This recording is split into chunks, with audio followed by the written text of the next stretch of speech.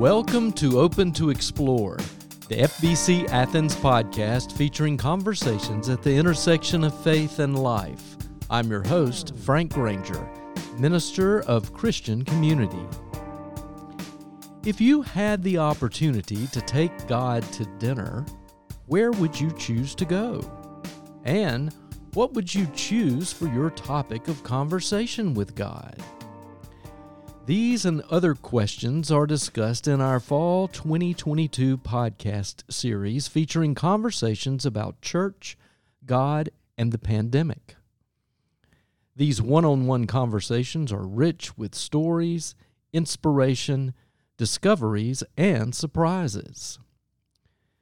Today's podcast features my conversation with David Braid. Listen as we explore some of the intersections of faith and life. Today joining me is Dave Braid, and I'm really glad to have a conversation with you, David. Welcome. And I'm looking forward to that too, Frank. Very good. Becky is your wife? Yeah, Becky's my wife, and we moved here in March of 2012. We moved from Rochester, New York. That's a long way from Athens, Georgia. Yep. Now, I can understand moving to a place that's warmer in the wintertime especially, but what brought you from Rochester, New York to Athens, Georgia? Our daughter and son-in-law used to live in Oconee County. They now live in Heard County near Franklin. Okay. Which is about a couple hours for us. So that's why we came here. And we came here when they had their babies and helped them, and it was not hard to come out of Rochester in January. I bet not. Which is when they had their babies. You tend to go back up to New York in the summertime.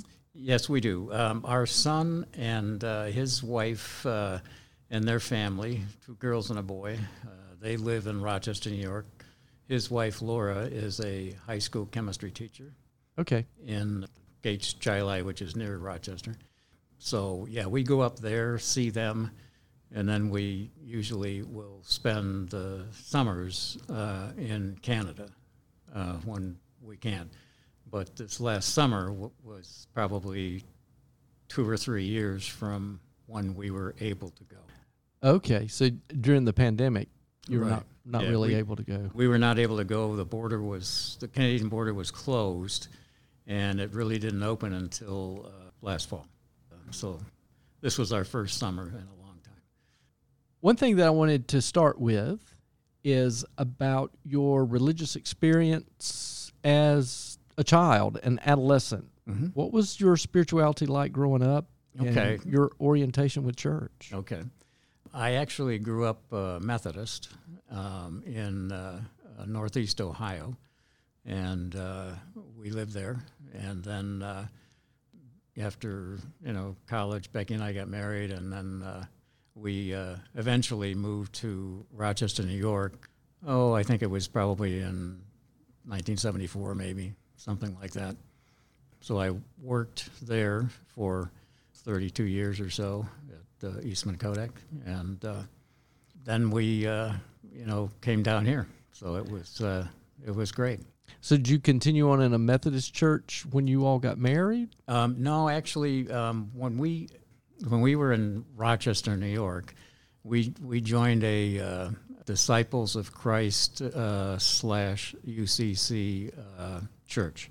Okay. And we were there for quite a long time as our kids were growing up, and we attended and were very active in that church, both spiritually, as elders and stuff like that at the time, and then eventually, we stayed there until we basically came down here. Very good.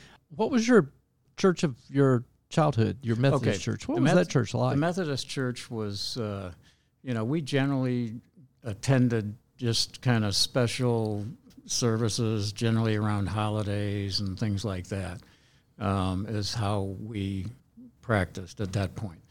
I was actually more active in the church in Rochester than I was in the Methodist church. I grew up in church, and it was every time the doors were open, we were there. Yep. And sometimes even when the doors were not open, we were there doing something. That was my experience and being really involved. You all attended mostly with special events and holidays? Yeah. As I was growing up, that's generally what we did. And then, like I said, when we moved to Rochester, that's when I really became more active in the Disciple Church and the UCC Church there. So the Disciples and UCC Church, they're both congregational. Correct. In their polity, so that would have some similarities, with our roots. Right. They are similar. It's pretty much, it probably practices more the Disciple of Christ Church traditions, communion every Sunday and, other things. So why did you come to this church? How did you land here? Okay. There were probably a couple of reasons. Certainly the music is what drew Becky and me both to this. I mean, obviously I don't sing in the choir, but I've played the trumpet before here, and I've enjoyed that. And the other part was at the time we were, because we had attended a couple of other churches, but this church was just embarking on a visioning process, and for me, that really says a lot about the church being very active and trying to find new things. I remember that visioning process. So that was a draw for you. Oh, yeah.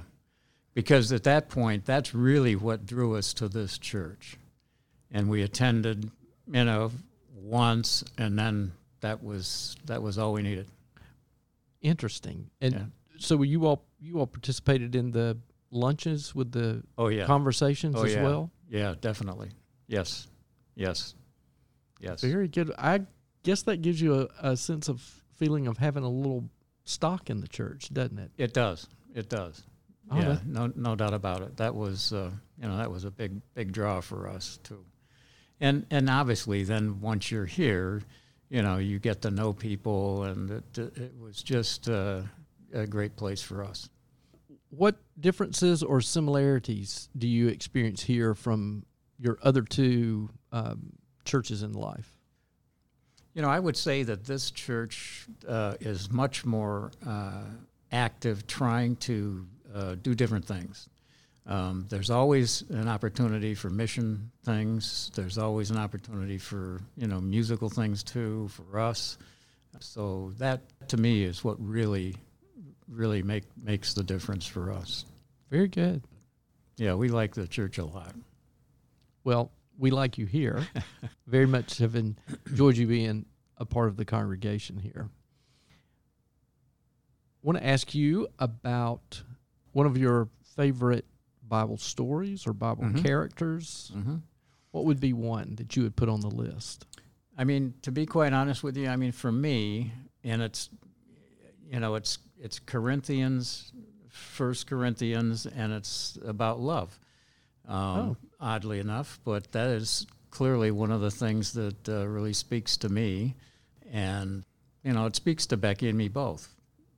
This is our year of celebrating our 50th wedding anniversary. Congratulations.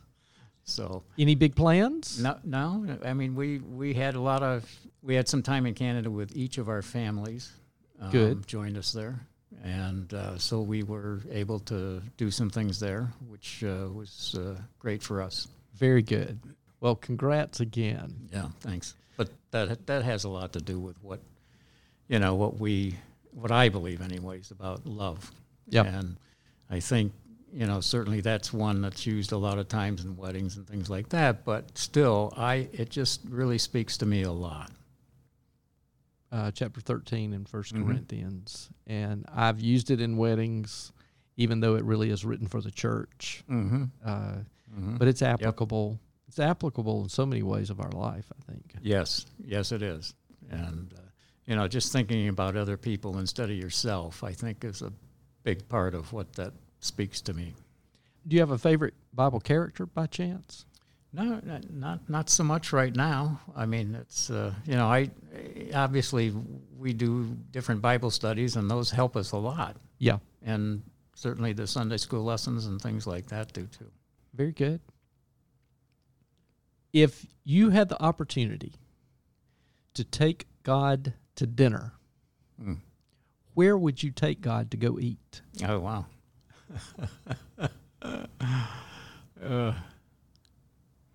I mean, that's interesting. It's our favorite restaurants certainly are in the Watkinsville area, but Garrisoli's is probably the one for us that we like a lot. But I would certainly do that, or I would invite God into our home and cook for him. Very nice. What would you like the topic of conversation to be? Really about how I could grow more.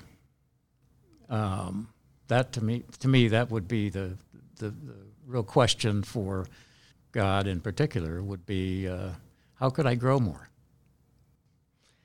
I would love to come along for the conversation. Mm-hmm. Yeah, it's just one of those things that just means so much to me, and that would be I think the most enjoyable evening. So what's your signature dish that you would serve? It's hard. I mean, for me, I tend to grill things out, but it would be either flank steak type stuff or salmon type stuff. Those would be the go-to things for us. Oh, maybe a little surf and turf. Yeah, huh? right. Yeah. But those would be the things I think. Sounds like that would be a really good evening. Yeah.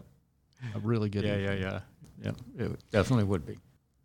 We mentioned the pandemic and how that interrupted your typical summer travel. Yes.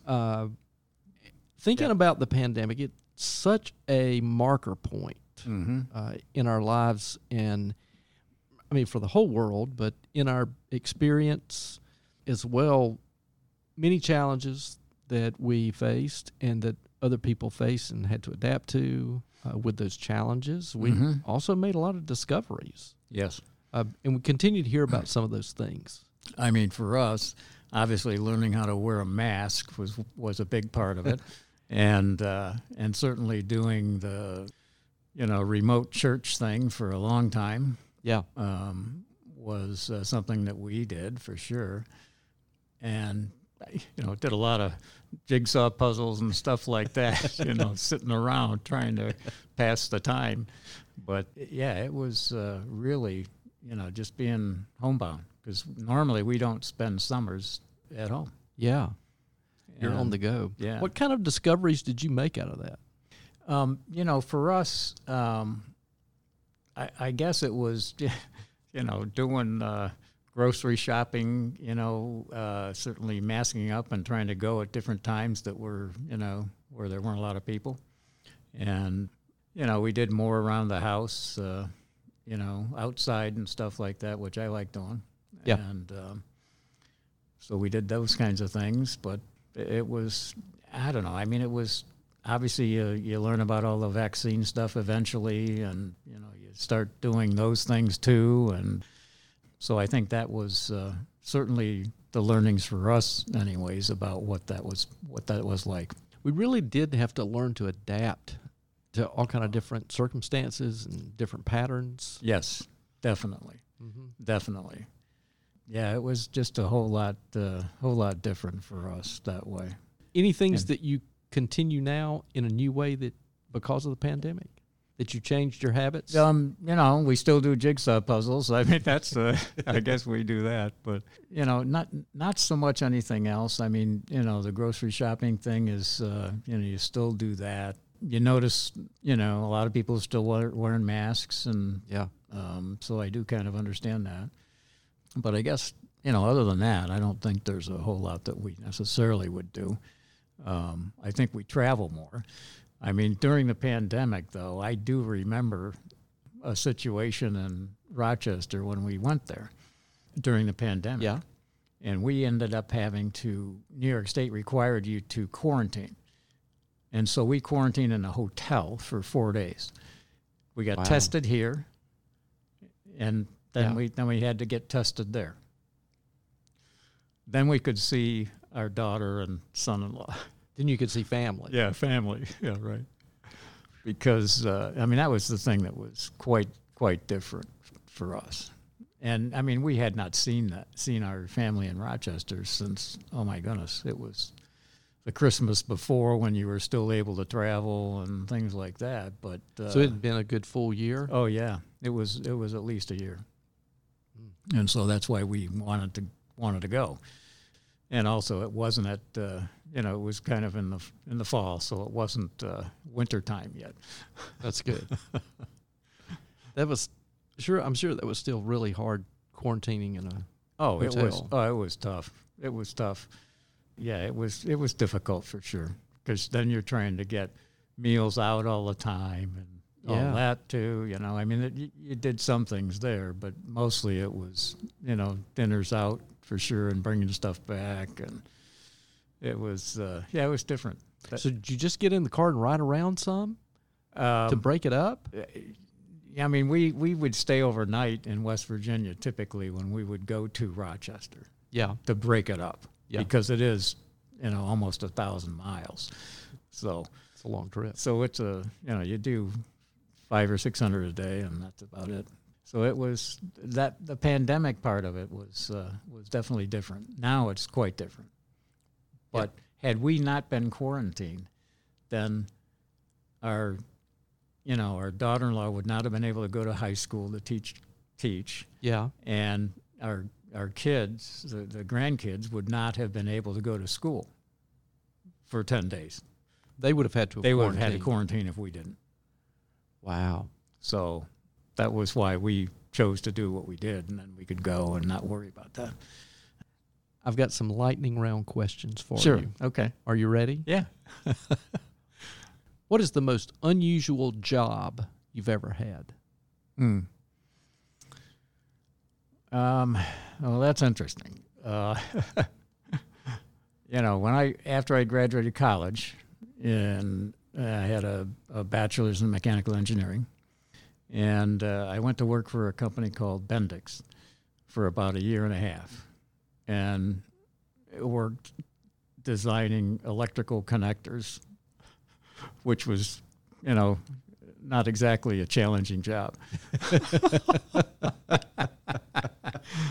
But so you did that, and then that was when I started looking around and looking for a different company. And so that's when I went and worked at Eastman Kodak and started there, and I think it was 74 maybe. Okay. And then, I retired in 2006 from there.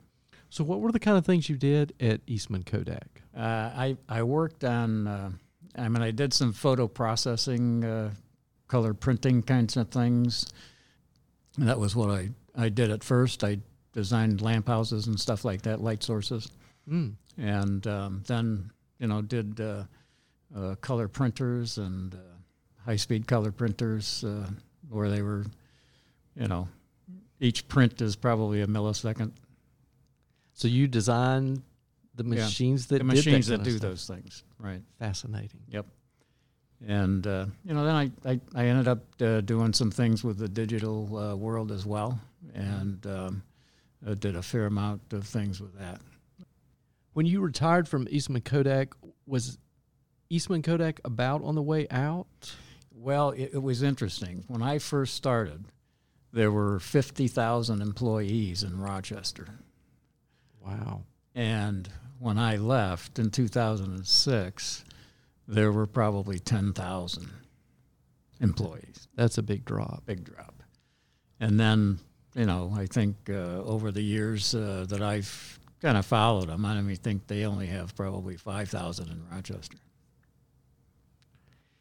Yeah, the whole camera world's changed quite a bit. It's quite a bit different. I know that certainly the digital world, I've worked on cameras or digital cameras that were like digital backs for Nikons and Canons for photojournalists, and that changed their world big time. Oh, yeah. And, because I can remember stories of when the tanks were rolling in Tiananmen Square in China.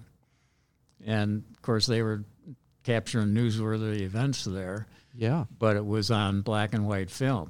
And so they had these shake things that they used to process the film and then scan them to get them to the source for the newspapers or whatever. So now it was digital, so it was quite fast. Quite fast. Yeah. And instant upload. Oh, yeah, definitely.